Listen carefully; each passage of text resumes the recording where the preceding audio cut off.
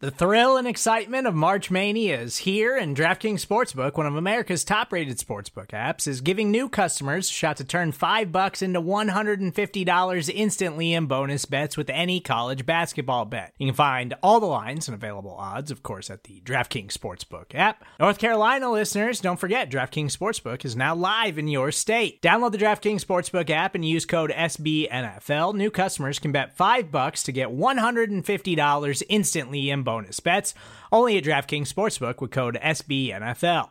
The crown is yours. Gambling problem? Call 1-800-GAMBLER, or in West Virginia, visit www.1800gambler.net. In New York, call 877-8-HOPE-NY or text HOPE-NY. In Connecticut, help is available for problem gambling. Call 888-789-7777 or visit ccpg.org. Please play responsibly on behalf of Boot Hill Casino and Resort. 21 plus, age varies by jurisdiction. Void in Ontario. Bonus bets expire 168 hours after issuance. See dkng.com/bball for eligibility, deposit restrictions, terms, and responsible gaming resources. You're listening to BGN Radio with Brandon Lee Gowton and Jimmy Kempski.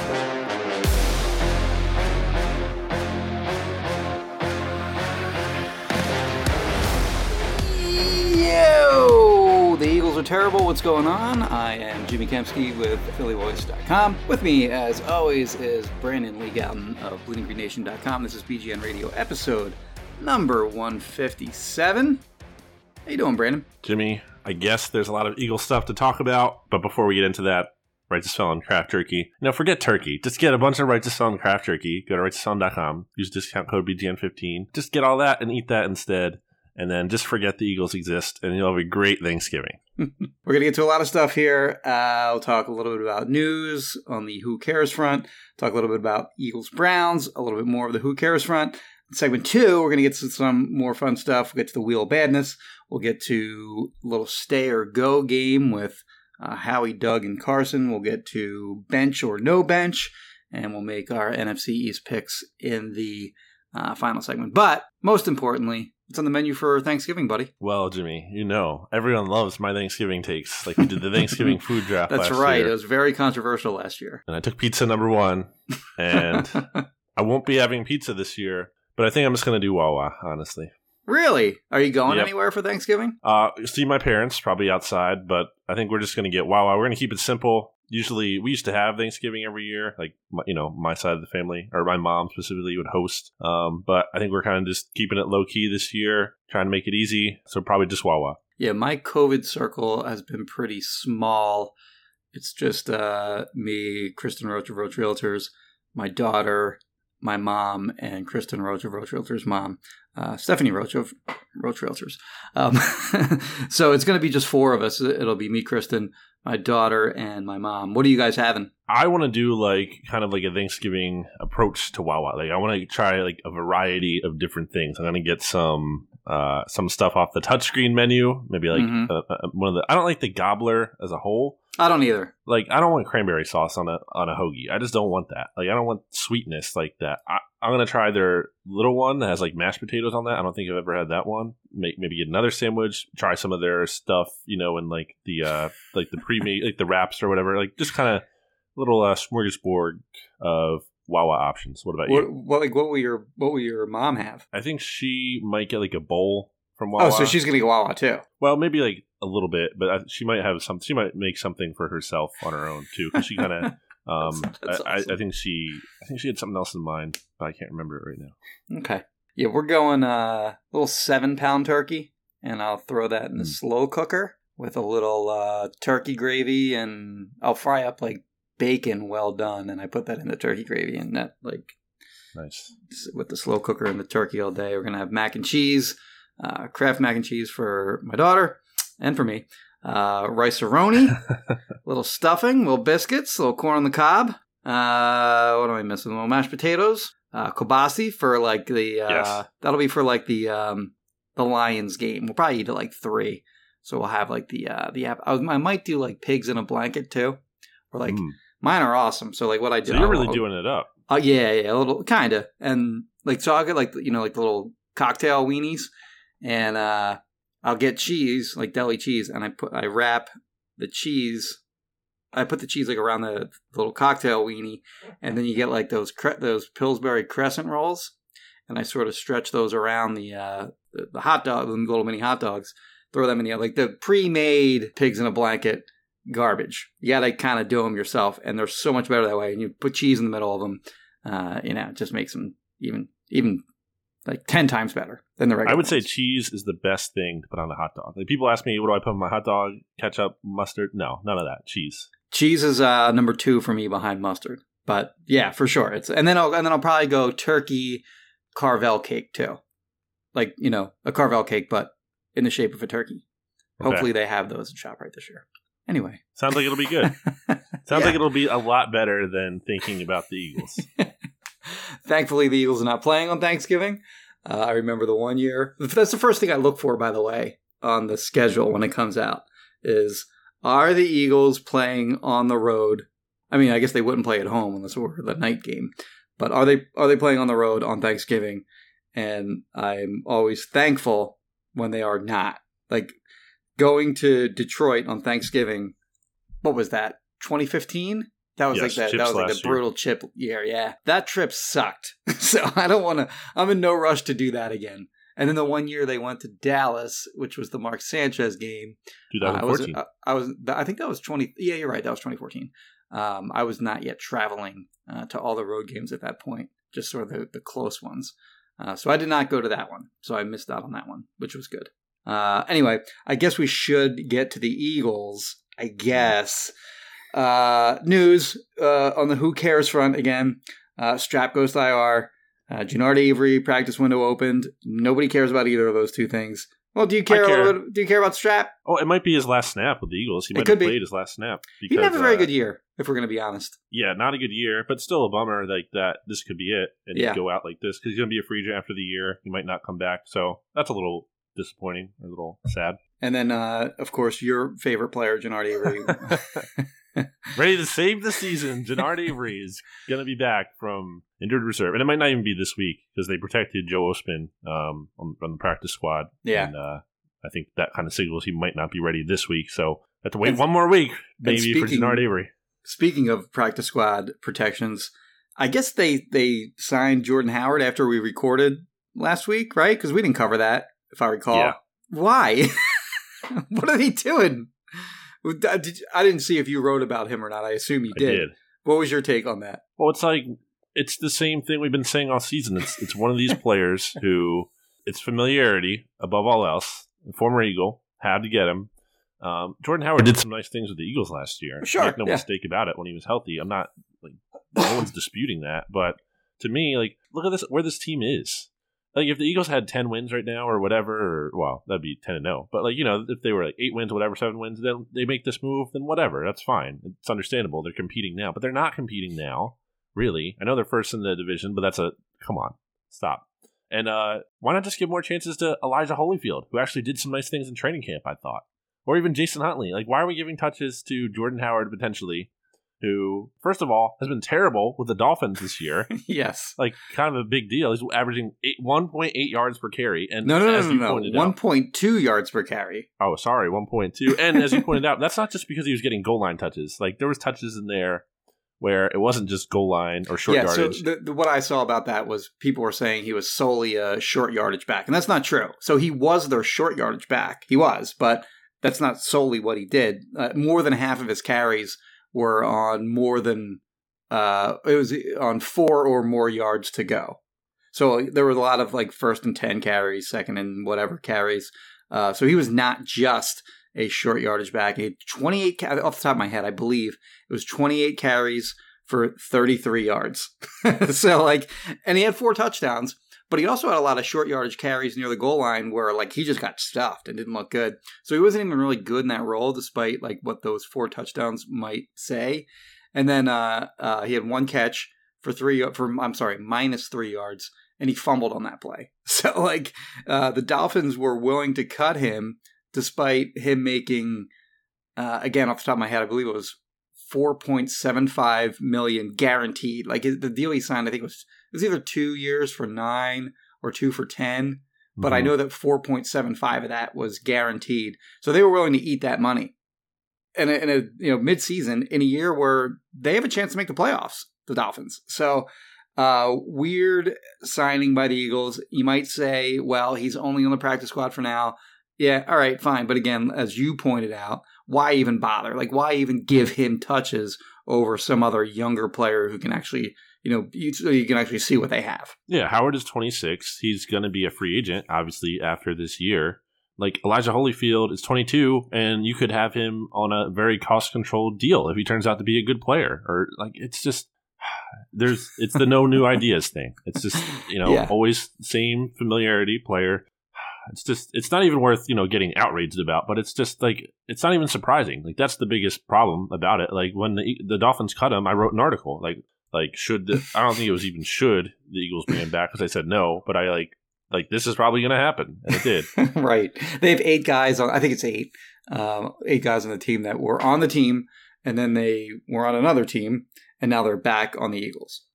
It's too many. And it's weird because they have had success poaching players off of other teams' practice squads, like Strap, like Boston Scott, Jake Elliott. A little bit more of a specialty position there, but whatever. Take a shot on somebody. Like, you have 31 other practice squads to choose from, and I guess the difference there would be, like, if you do poach somebody off of a practice squad, they got to be on your active roster, whereas Jordan Howard is currently on the practice squad. But nevertheless, just getting back to your initial point, why bother? Why give him potentially carries over somebody else? All right, let's move on from that. The other news to come out of this week is that Doug intends on sticking with, well, first of all, he's not going to bench Carson Wentz. We'll get to all that later, but Doug intends on sticking with JP at left tackle. I guess what I'm more concerned about as far as JP goes, do you think he took himself out of that game on Sunday? I mean, he's done it in the past, so I can't rule that out. Yeah.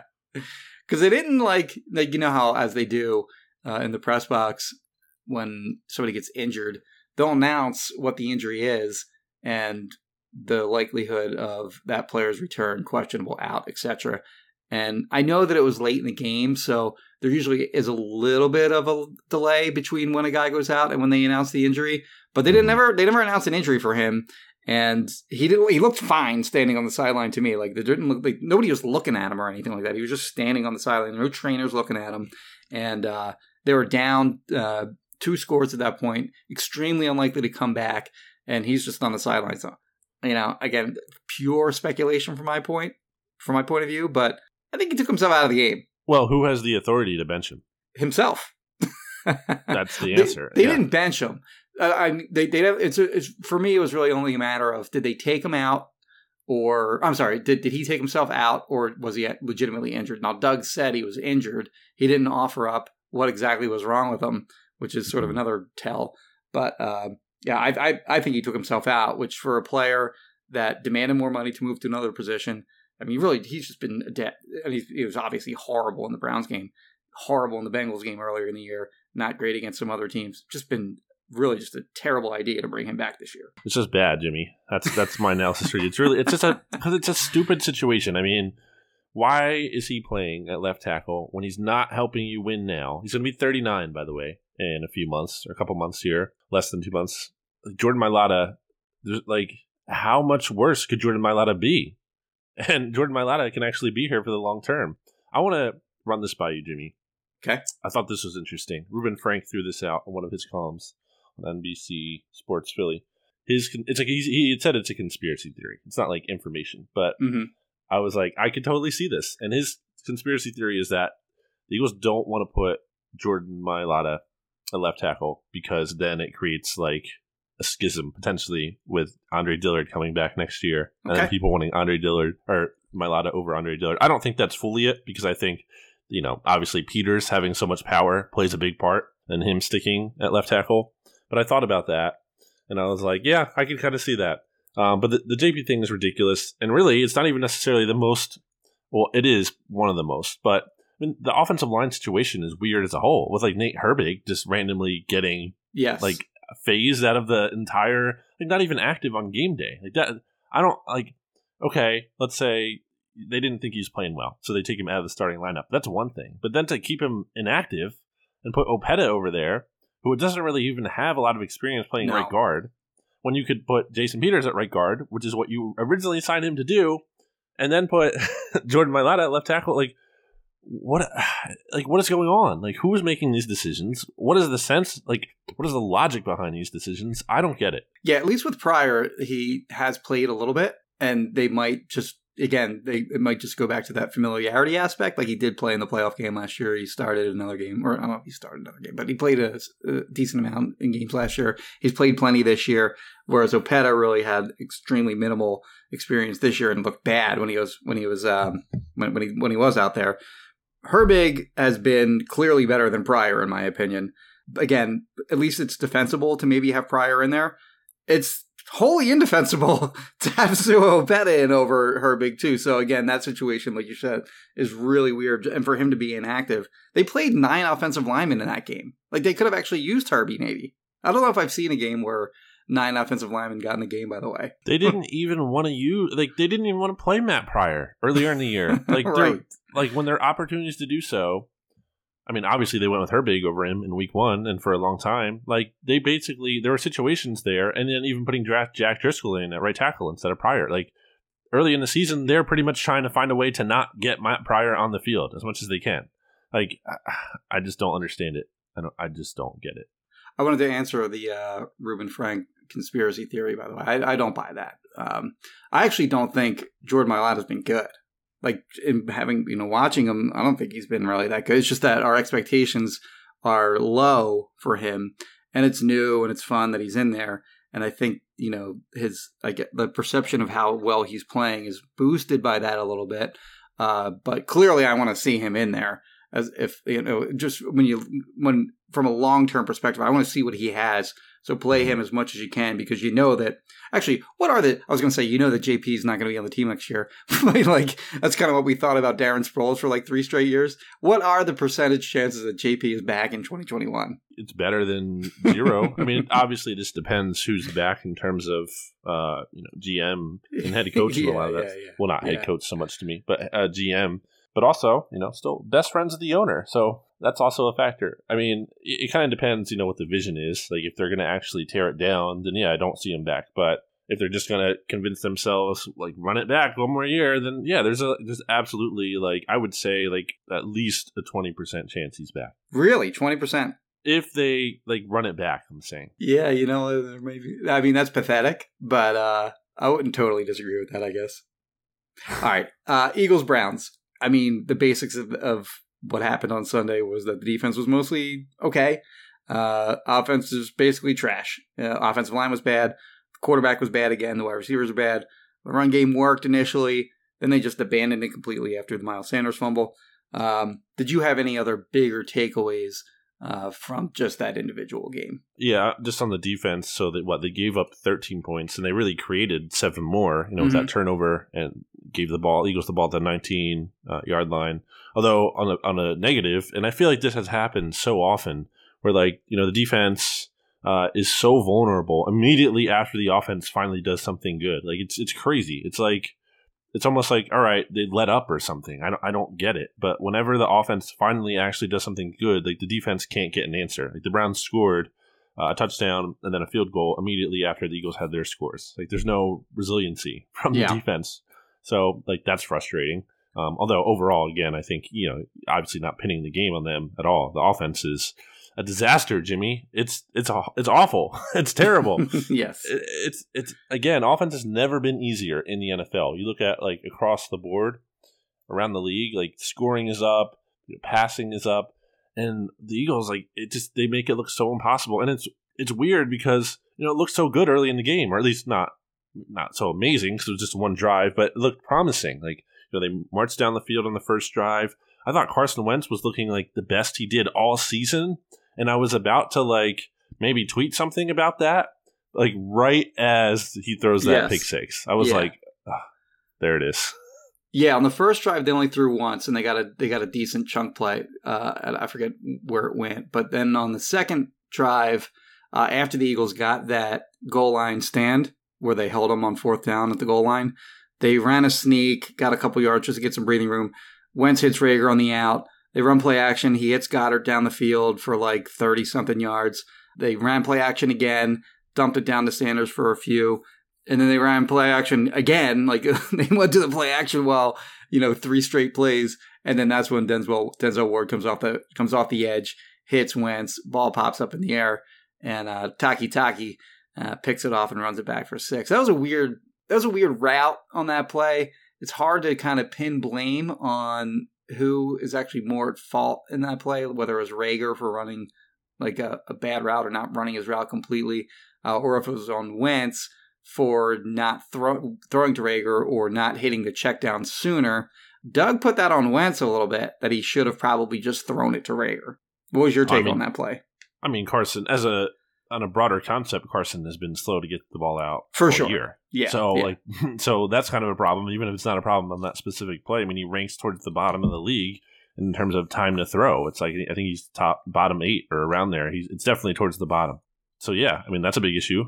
Yeah, I mean, when I went through the exercise of going through every sack on the season and assigning blame on each of them, and I had him down for, I forget the exact amount, but I want to say it was like 8.5.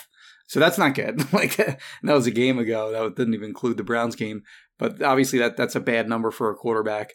And you're right. Like he's just had real problems with getting the ball out quickly, holding onto it, and taking sacks that he should have either gotten rid of the ball or maybe there was something open sooner and he just didn't see it. It's a big problem with the quarterback position, clearly. It's a big problem.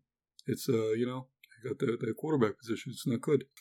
So now the really tough stretch begins because, the Eagles are 3-6-1. Now they face, and really it's funny because it's like, okay, who's like the team that probably would be like the worst team for them to play? If you're hoping, like, if you have any hope that they can kind of get back into this thing. Oh, the Seattle Seahawks, who own the Eagles, Russell Wilson being 5-0 against them in his career. And obviously that's on Monday night. And then you have the Packers in Green Bay, come back to Philly, the link to play the Saints and Malcolm Jenkins, and then out in the desert to play the Cardinals.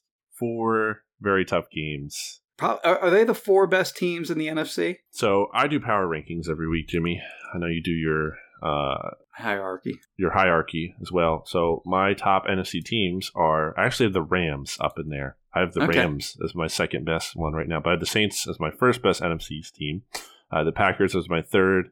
Seahawks are my fourth. And then I have the the Bucks as my fifth, and then the Cardinals as my sixth. So 4 of the top 6 NFC teams, I would say, in my power rankings, which are really important. I don't remember. I'm just looking at mine. I had Saints 1, Packers 2, Seahawks 3, Rams 4, Cardinals 5. So they're 1, 2, 3, and 5 on my list. Mm-hmm. They're going to lose all 4 of those games, clearly. Right? I mean, like, it's crazy, by the way. We'll get to this later, too, but the Eagles are only 5-point underdogs to the Seahawks. Like, has Vegas, like, not watched any Seahawks or any Eagles games this year? Like, I understand the Seahawks games tend to be weird and, like, they play up to good competition and they play down to lesser competition.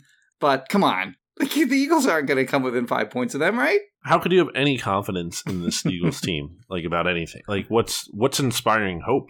Like, what do you feel good about? Nothing. Yeah. I mean, like, you have to, like, really kind of stretch. Like, okay, Alex Singleton did some good things against the Browns. Josh Sweat had a sack for the first time since week 4. Like, yeah. Okay. Well, the Eagles are undefeated on primetime, Jimmy. They have that going for them.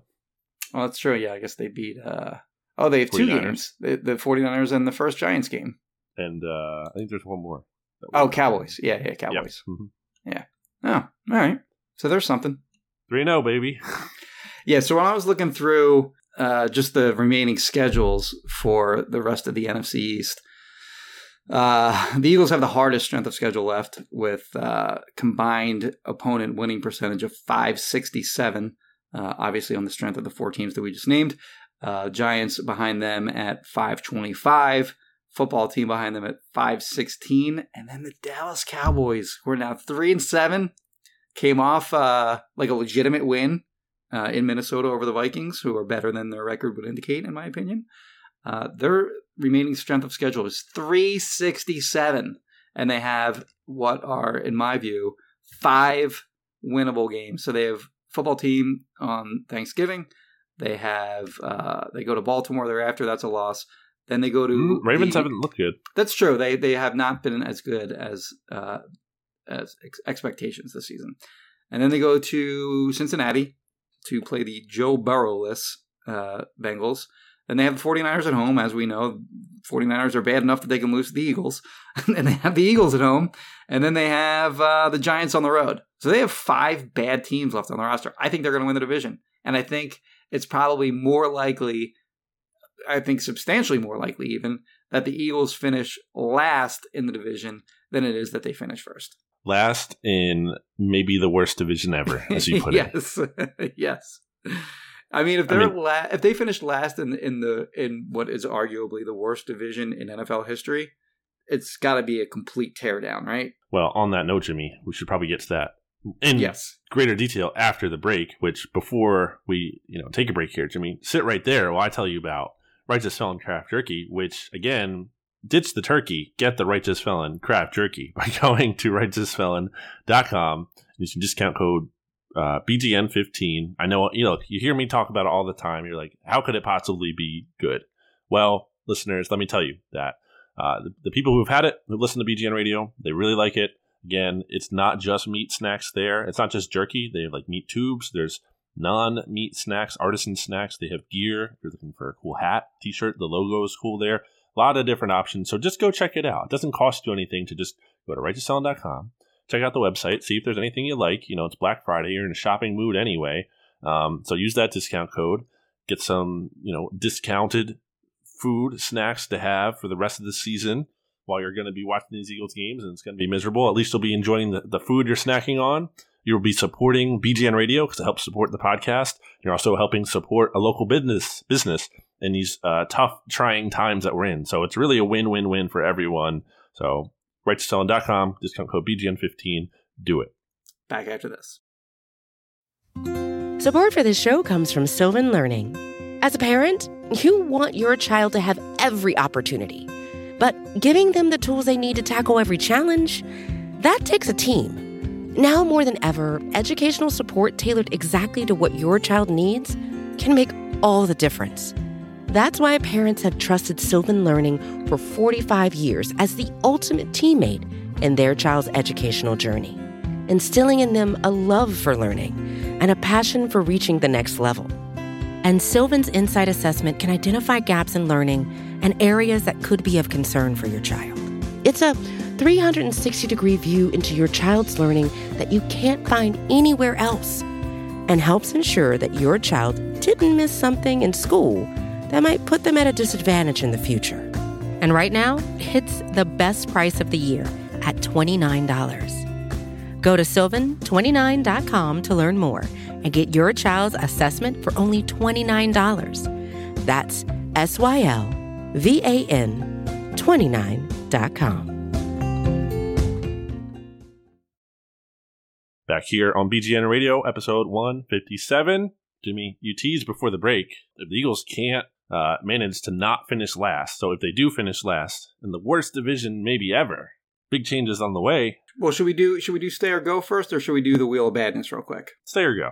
Or, okay. Yeah. I think that's what people care about the most right now. Okay, fair enough. So stay or go. Let's just start right off the bat. Howie Roseman. Go. I mean, Jimmy, when the great Tommy Lawler is calling for Howie Roseman's job, which I don't know if you saw. I did see that, yes. Yeah, I mean, like, if we're reaching that point where Tommy, who is like one of the most optimistic people and level-headed people about the Eagles I know, is saying that Howie Roseman should be fired, and basically, like, made the case that you could fire him right now, and like that would be okay, because like it's not like anything he's going to do now is going to change anything for the team. Like for Howie to come out, or for Tommy to come out and say that, I mean, there's no coming back from that. He was pretty matter of fact about it too. Like he didn't make like it wasn't like his headline like Howie's got to go. It was just within an article that he wrote, and I agree with the sentiment that if you're going to do it, just do it now. I mean, look at what happened. I guess it was prior to the trade deadline where he redid Fletcher Cox's deal. Like Fletcher Cox was a guy that you could have traded this offseason maybe, and it would have been a substantial cap savings. Now, not anymore. Like he's on the team for the next 2 years. And if you're going to do a complete teardown, he's a guy that makes sense to try to actually get like, draft pick good draft pick compensation for, while also creating more cap space. Can't do that with him anymore. And I think I thought that was a weird player to redo his contract mid-season, like they did, and that like they have been doing over the past few years. So if you do, if they were to like let go of Howie now as opposed to at the end of the season, there's no risk of that happening again with another player where like, the vision for the next GM coming in might be different than what is going to happen between now and the rest of the season. So I do agree that like if you're going to do it, then do it now. And I'm going to have like a much longer, detailed, like fully reasoned piece that I'll either put out on Friday or Monday, depending on what kind of time I have. But I'm going to show sort of like what how I envision like a full blow up, tear down looks. And in my view, if they are indeed the worst team in the worst division ever, then you're going to have to tear down everything, because when you look at the team, it's one of the most expensive teams in the NFL. It's one of the oldest teams in the NFL. And it's going to be very difficult to dig out of the hole as is, even if you commit to totally deconstructing the roster, wiping everyone out, and then rebuilding it back up. Like that's going to be a long process. And I think that sticking with this core, like the remaining core from like the Super Bowl team, which is aging and not as good anymore, not as talented. If you stick with that, it's just prolonging what the inevitable is. And I think that's what Harry Roseman's going to do if he is able to stay in place, because he's not going to be like managing for the future at that point. At that point, he's managing for his job. And I think it's better to just get rid of guys before they go down that route. Yeah, that's a key point that you made there, Jimmy. Like the time is now. I don't understand how you can trust Howie Roseman to rebuild this thing. Tommy said it well. He was like, if Howie had the answers, they would not be in this situation in the first place. Like that just nails it. Like, how can you possibly trust Howie, to like reinfuse this team with the young talent that it needs? How can you trust him with the cap stuff? Like, I see so many people talk about, just reassign Howie in the front office and make him like the cap guy. They have done poorly with the cap. Like they're not managing the money well. You just brought up the Cox thing as an example. I mean, look at Alshon's contract. No, like, and if he's in the building at all, that's an issue. That's a half measure, and we've seen it before. Right. They've already been down that path. It belies the potential for him to, undermine someone. Like, no, just get him out of the building. He's been here for 20 years. He doesn't need to be here. He's not the only person, like, in the world who's capable of running the Eagles. Like, that's just like, that's where they've been for most of the last 10 years, but it doesn't have to be the case moving forward. They can turn the page. They can thank Howie Roseman for building a Super Bowl winner, but they can also come to terms that really wasn't sustainable over the long term. Like, this isn't a guy who knows what he's doing over a longer period of time. It is just so clearly obvious for Howie to go. Jimmy, I don't like to toot my own horn, but clearly, actually, I do. And I've been saying for forever now that Howie needs to go, or at least his job should be in jeopardy. I've been like for a long, long time now. A lot of people have been giving me crap for that, and that's fine, whatever. Doesn't matter. But my point with that is like, this isn't just some overreaction kind of thing. Like, I've been saying for a while that we've seen warning signs here that, like, things were worse than they appeared. I said it a billion times. Like, this team was not in as good as shape as they thought they were heading into this year. These past two seasons, like, they barely make the playoffs, and they didn't look at that internally. They looked at it as bottom line. We made the playoffs. You can't qualify it. And I think they were very wrong to think that way.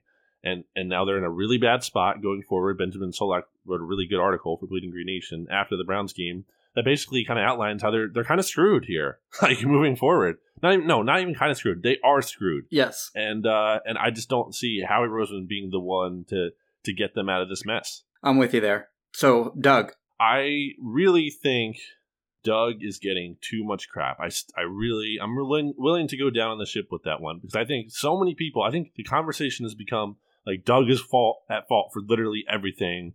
I just think that's so misguided. Now, with that said, like, if they're going to make a total change and they're going to fire him, fine. That's whatever. I'm not going to say, like, you have to keep Doug. He's a must keep. But this idea that, like, Carson Wentz isn't to blame for his struggles this year and it's just Doug, and, like, Doug is doing a terrible job, which I keep seeing, it's just insane to me. Like, no, it is. The offense is bad. Doug is having a terrible year. Yes, I am not trying to defend Doug to the point where I'm saying he's actually great, but man, I just think it's so misguided to put. I think he's getting a disproportionate amount of the blame. That's how I'll put it. That's fair. I think the quarterback is worse than the coach, so I'm with you there. I think though that if the team has a willingness to tear it all down, and if they fire Howie Roseman, for example, I just think that shows a willingness to just tear down what they have in place and rebuild with new ideas and a new GM and whatever else. So within that premise, there's no sense in dragging Doug along for all that, because all that's going to happen is because the team's going to be bad in 2021. So if you tear everything down, the team's going to they're going to be bottom 5, bottom 10 type of team in 2021. They're probably going to be that anyways, but if they tear it down, then they're certainly going to be that. So there's no sense of, dragging Doug along for all that, because fans are just going to constantly call for his head while the team continues to lose. And in my view, a new voice that you bring in as the head coach is sort of afforded the opportunity to make decisions in the best interest of the long term than a head coach that's sort of coaching for his job in the short term. So I think if you fire Doug, it's sort of a package deal. I'm sorry. I think if you fire Howie, then it's a package deal that Doug also has to go. Yeah, I get that. And I'm not going to fight that. I just think it's really sad to see so many, the conversation has become Doug Peterson doesn't deserve any credit for the Super Bowl. It's all Frank Reich. That's ridiculous. That's an absurd take. For sure. I see that every day now, and it's just widely accepted. I also see one of the stupidest things I hate that people bring up.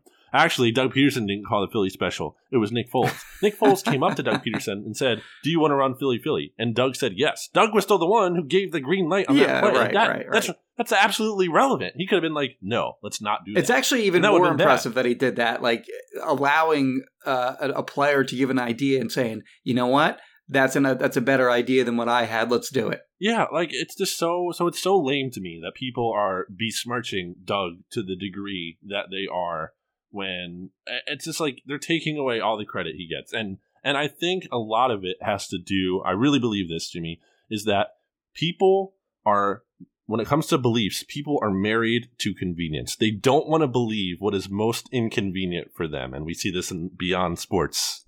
Trust me. Yes.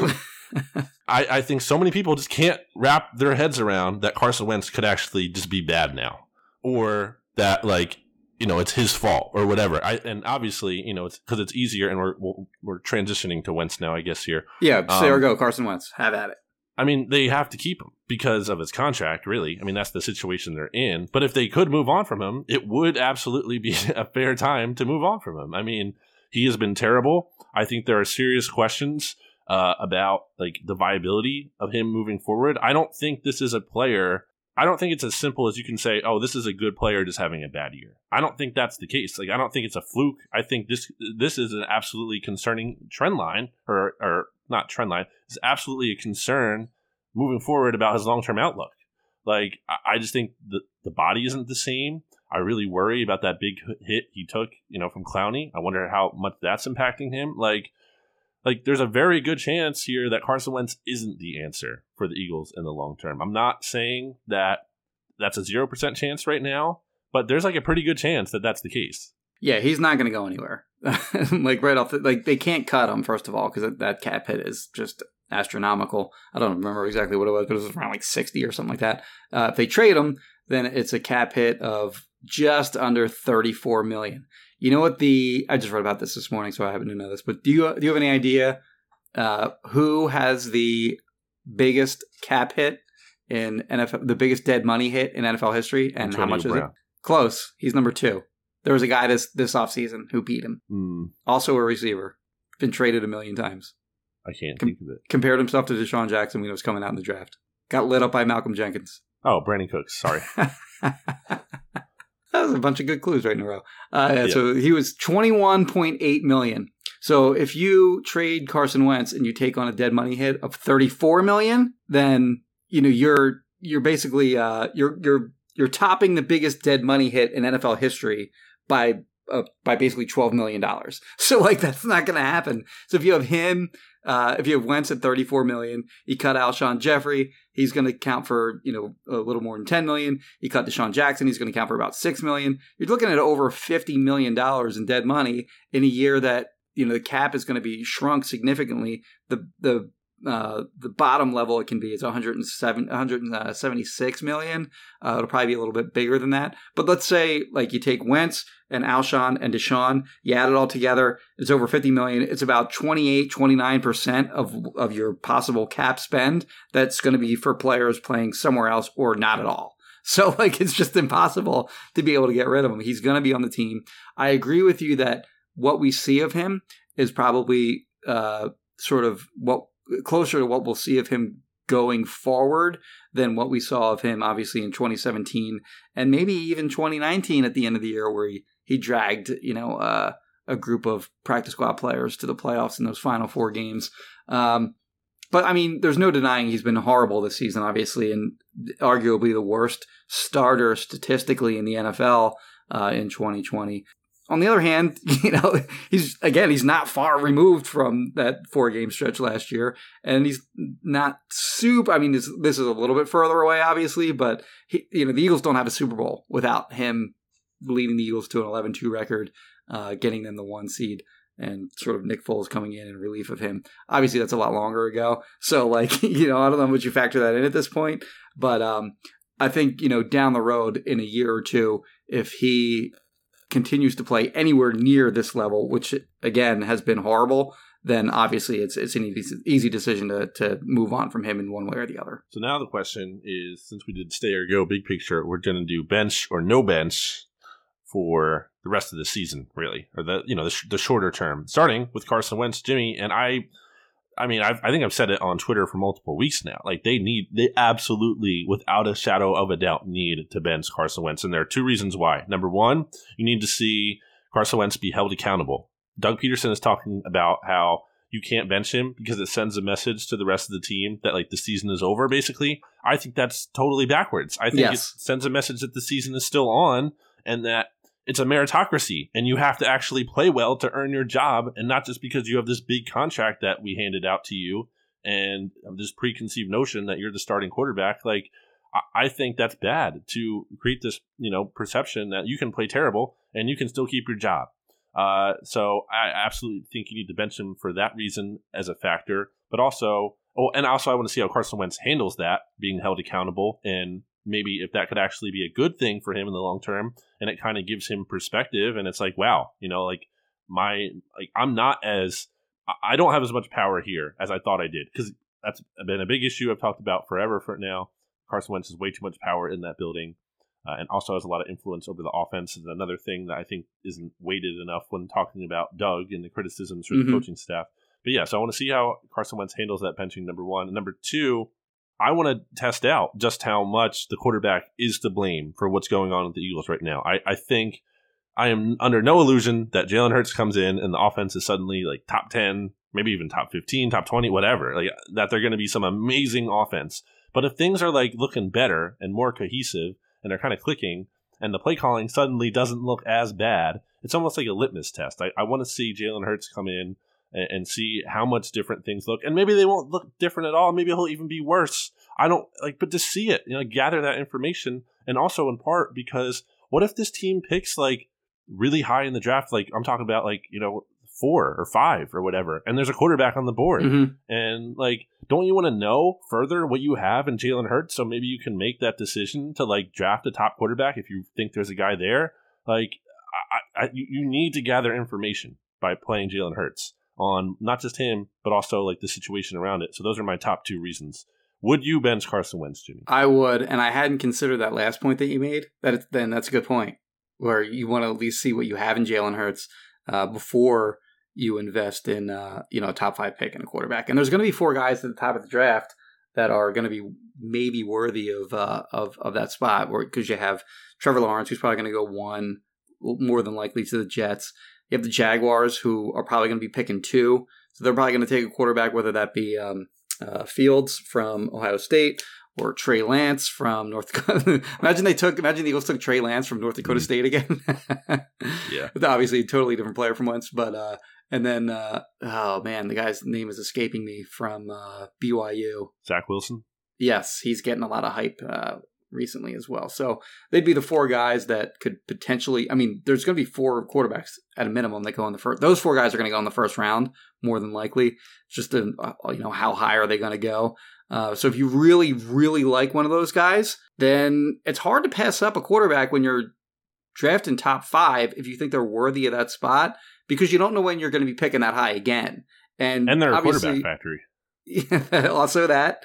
And you have to be sure that you have that one position.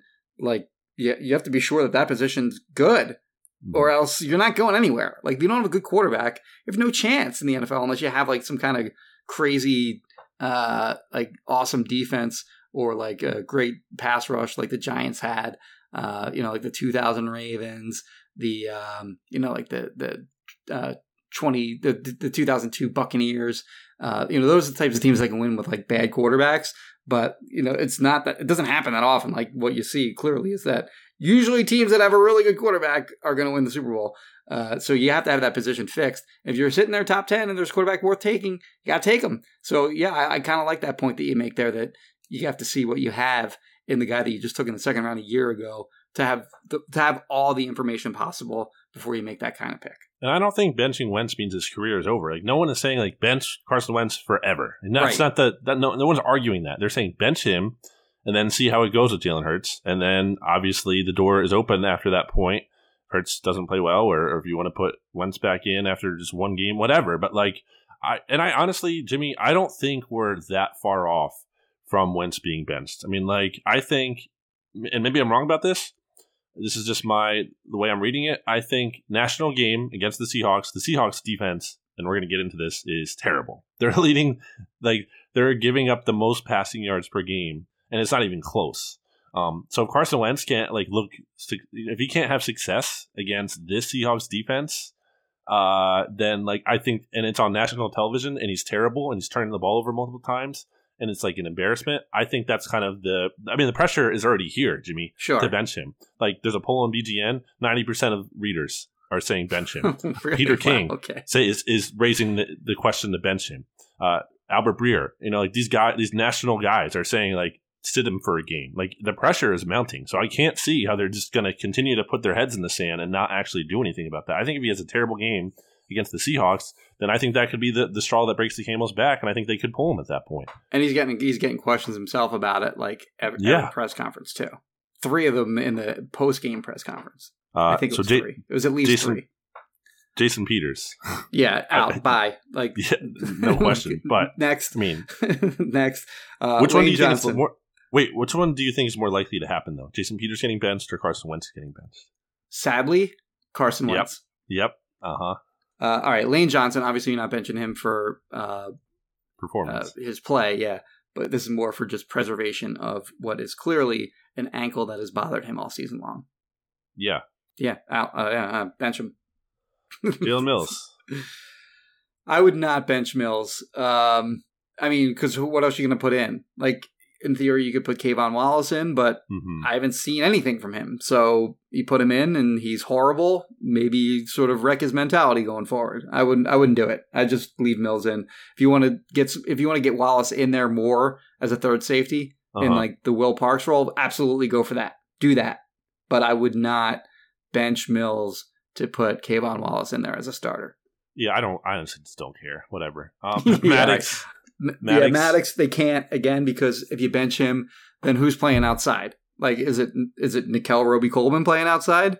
I can understand maybe giving Michael Jacquet some time out there once you're mathematically eliminated, but you can't just bench Matt.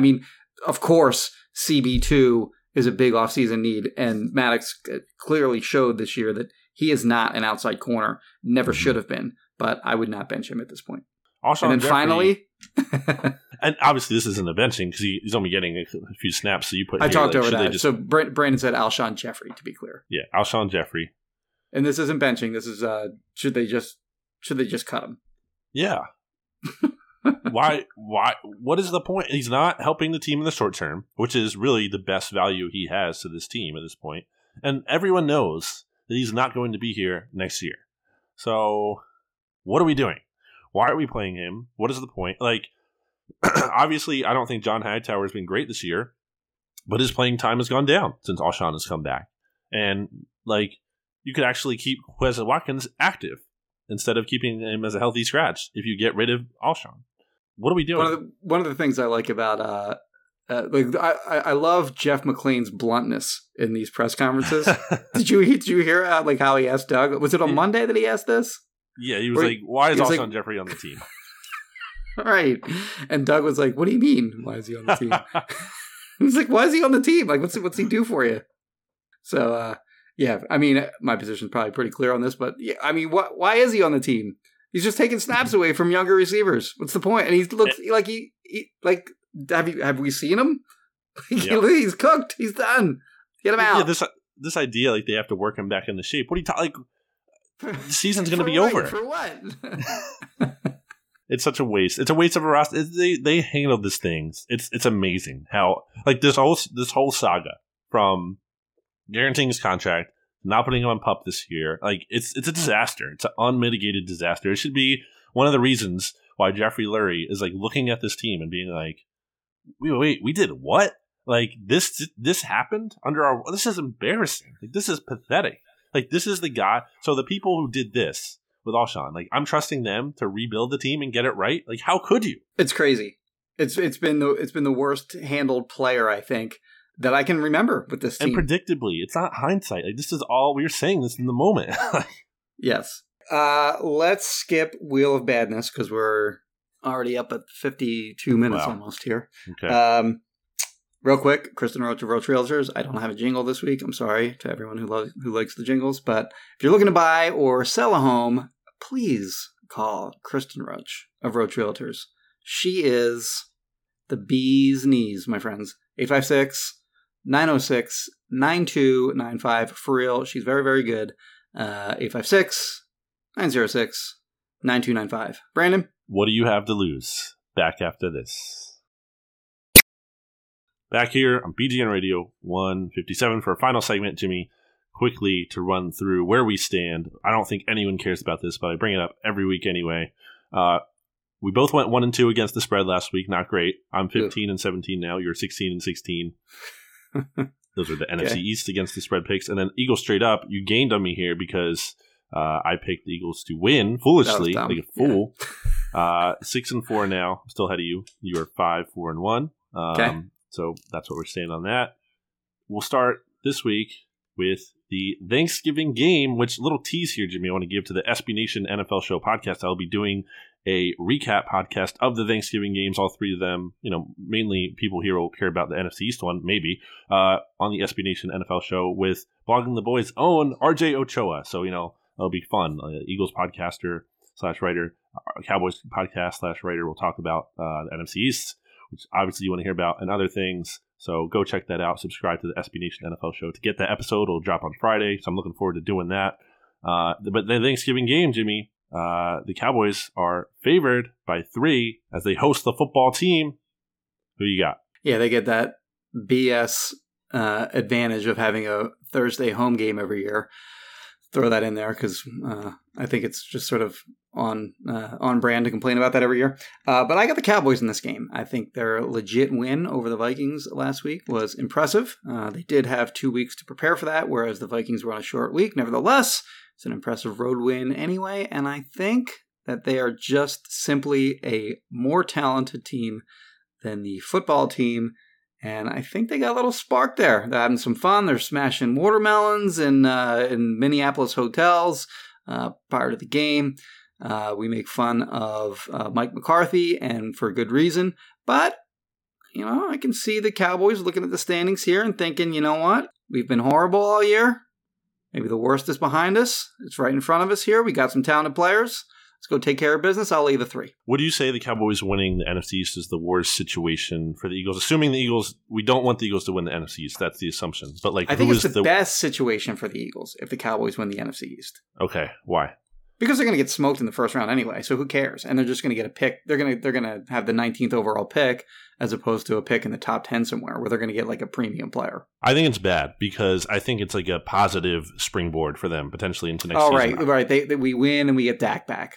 Yeah, I don't really believe in that in a lot of cases. Like a lot of people used to say that for the Eagles when they finished strong in 2011 and then parlayed that into a 4-12 season in 2012. But I think that applies here to the Eagles or the Cowboys because they're going to get Dak back. Like it's a different dynamic, and it's a first-year head coach, and it shows that the players are kind of like, they found some answers. They found a way to turn things around. Like I think it'd be better in a way for the Cowboys to kind of look like a mess.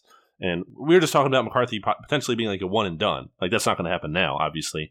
But like I think it would be better for them to be a little bit more of a train wreck than it would be to kind of like finish the season on a positive note and then kind of like have a nice like stepping stone into next year. But that's besides the point for this game. But you know what? Let me change my answer a little bit on that. I think the best scenario for the Eagles would be that the Giants win the division because then Gettleman might keep his job. That's true. I would argue the football team though, because I think they need a quarterback the most, and keeping them away from that would be nice. That's true. So, but I think they're going to be. I think they're going to be away from that anyway, though, because the first two picks, like I said earlier in the podcast, are going to be more than likely going to be the Jets and Jaguars, and both of those teams are taking a quarterback. Like, there's just really no way around it. So, if the football team is in striking distance to get a quarterback, neither of those two teams are going to trade out of their spots. So, at best, the football team is going to get the third, or they're going to get the third choice of a quarterback prospect. Right. Yeah. Right. Still, so I don't think it's a big deal if they don't win the division. I still think it's the most ideal outcome. Although Cowboys, is there any merit to thinking that like if they win, it's more likely that the Eagles fire Howie Roseman? Well, yeah, that's the angle I wasn't like considering. I was saying like let's assume like the Eagles, like they finished last and everything. Yeah. I mean, are the optics worse if the Cowboys win than one of the other two teams? I get what you're saying. Probably, yeah. Because they're having lost their quarterback dead in the water, and you beat them. Right. Yeah, so I'm going to take the Cowboys with you as well. They played well against the Steelers before the bye. Come back after the bye, they beat the Vikings. So again, I agree with you. I think the Vikings are a little bit better than their record indicates. And I think the football team. No, while I think I think Washington will keep it competitive. I think it'll be actually a good game on Thanksgiving. But who do the Lions play, by the way, in the early game? The Texans. Terrible matchup. Every year, like that's just a waste of time. That game. I think get the Lions the hell out of Thanksgiving. Like I'm fine with the Cowboys playing on Thanksgiving as long as like they also have to play like on the wrong end of like a road game during the season on Thursday night. But like, who does anyone outside of Detroit want to watch the Lions on Thanksgiving? Like, who cares if it's a tradition? Get them out. I think it'll be nice to see Matt Patricia's final game on a national television and get embarrassed. You can look forward to that. By the way, are they 4-6 or 4-7? Something like that. If they get blown out or something, there's a chance he gets canned like that week. Right after the game, he should be gone by now. But I think the only reason they didn't fire him, I think, after this Panthers game, they lost 20-0, is because it was a short week. I think that was the only reason. It's like that's kind of hard to do. You can't really like change your coach like before a Thursday game. Giants are 5.5-point favorites against the Bengals, who will be starting Brandon Allen. Oh, really? They're not going Ryan Finley? Correct. Okay, Brandon Allen. I think he won a game with the Broncos last year. Is he Arkansas Brandon Allen? I don't know, Jimmy. I gotta know. Well, yeah, whatever. I'll lay the points. Giants are gonna win, and they're gonna win handily in that game. Yeah, they're coming off their bye. The Bengals weren't good to begin with, and Joe Burrow was like the only thing really going for them. I wouldn't rule the Giants out winning the NFC East. Like I know you think the Cowboys have the best chance, but I know you think the Giants have a harder schedule. Yeah, but the way I looked at it, I think they can. I think they might be able to beat like a Browns team. I didn't think the Browns were all that impressive. No, by the way, the Eagles should have won that game. The Browns aren't good. Like I actually thought, like I kind of was all over the place on that. Like I didn't think they were that good. Then I sat down and like kind of watched them, got to know them a little bit better. I thought they were better than what I thought. Now I'm back to thinking that they're not good after watching them not play well against the Eagles. Yeah, so I think the Giants do win here and cover. I don't know what you would see about the Bengals that makes you feel good about them. Joe Judge has the Giants fighting both figuratively and literally. So that's right. That brings us to our final game here, Jimmy. The Seahawks as you said, -5. I saw it -5.5 at one point when I wrote my article for BleedingGreenNation.com. I do like a weekly first look at the odds, initial thoughts on the matchup. So this actually dropped a little bit here. Yeah, people are betting on the Eagles on this. Yeah, I mean, what are you doing? Why? Yes. So Seahawks -5 at the Eagles. Yeah, I'll lay the 5 all day. It's an easy call. How could you not? Like, Russell Wilson owns this team. And even if you, like, make the argument, like, that the defense can do enough to kind of keep him in check, which, okay, like, I could see that to some extent. You know, the Eagles are coming off a good game defensively where they only allowed 13 points. They did okay against Russell Wilson in the playoffs earlier this year. Like, he didn't go totally bananas against them. Like, okay, but even if you make that case, like, how do you have any faith in this Eagles offense right now? Now, you could say, again, Seattle's passing defense is so bad. And again, far and away so bad. Like, Jimmy, they're allowing like 340-something passing yards per game. They were missing both of their starting corners for a while. So Quentin Dunbar and, how do I not remember? Yes. The brother of the one-arm guy. Jeez. What the hell? That's what he is. But yeah, they've been missing both of those guys for a while now. I don't know if I haven't followed closely enough because who cares? Like, normally I would know this, like like when I'm like thinking about matchups heading into the week, but I just don't care. So I don't know if those guys will be back, but they have been missing those two guys. So that's part of the reason why they've given up so many yards. But if they're out again, and like you said, if the Eagles can't do anything in the passing game on offense, we're beyond the point where it's alarming. It's just sort of a continuation of what we've seen all year, but it's sort of what I'm expecting. Griffin did return to practice, and I think like on Monday or whatever. He's back. The Seahawks expected him back, so it seems like he'll be playing. So Seahawks 340 yards per game. The next closest team, Jimmy, is Atlanta, and they're only allowing 300. So like 40. Yeah. Like that's insane. So yeah, if the Eagles can't have more passing success against the Seahawks defense, which I think has played a little bit better, though, the past 2 weeks. But the problem with that is, like, the Cowboys were looking terrible when the Eagles, played them in Week 8. Like, the Cowboys defense came into Philly, like, with the worst numbers in the league defensively. And that didn't matter because the Eagles only scored, 15, was it, points offensively in that game? So, like, it just doesn't matter to me how bad the opponent is. The Eagles are terrible. I did my power rankings, like I said, Jimmy. I put the Eagles at 30th. I put only the Jags and Jets worse than them right now. I think that's where they are. I don't know if any confidence in this team. There's nothing to feel good about. Carson Wentz should be benched. Coaching staff isn't inspiring confidence. The defense, I think, again, can be respectable. That's probably the best thing they have going for them. Well, this is going to be a bad week now because they just had a good week, so they're going to go back to being bad again this week. Well, and it's Russell Wilson. It's going to be a bad defense week. So what do you do with Slay? Are you going to put Slay on DK Metcalf? It's pick your poison. Like whichever receiver you put on, the other guys like Tyler Lockett or DK Metcalf is just going to eat him up.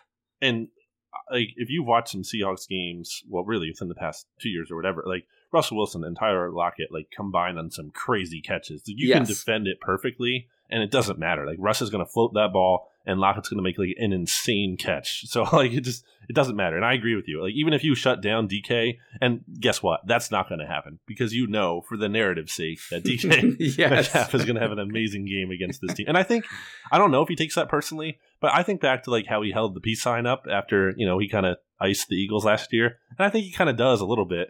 And he's also weighing in on like the Eagles should start Jalen Hurts instead of Carson Wentz. I think he kind of likes ribbing the Eagles a little bit.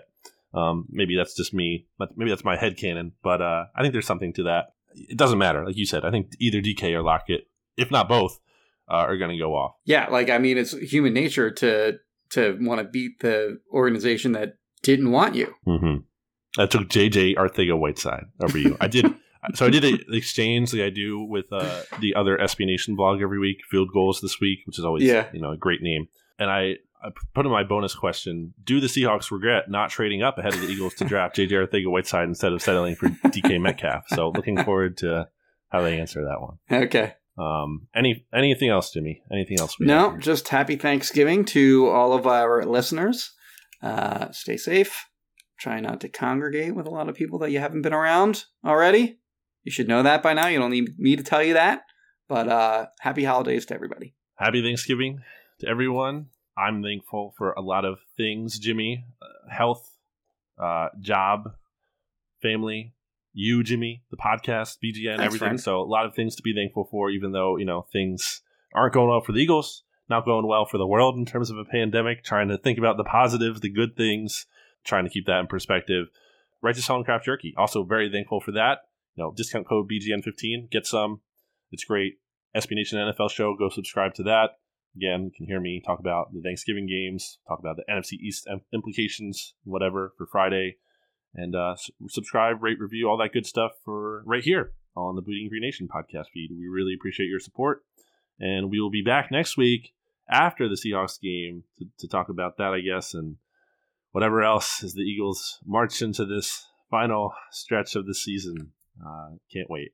It's going to be ugly. By the way, not to prolong the podcast, but I mean, if they it feels really bad in terms of like the pressure that the team is under.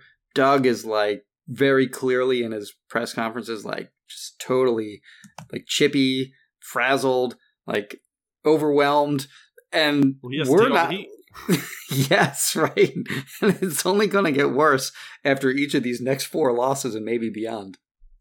But I feel bad for him. It's a very bad situation for a person to have to be in, and for him to have to sit up there and take the full brunt for the organization. It just really sucks. You know what I mean?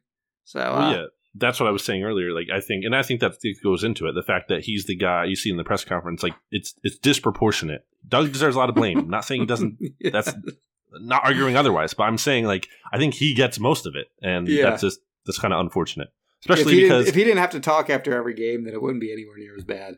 Especially because, by the way, he was actually the one who coached in the Super Bowl and led them to the Super Bowl win, and like the quarterback didn't play in that game. Like, right? Just pointing that out.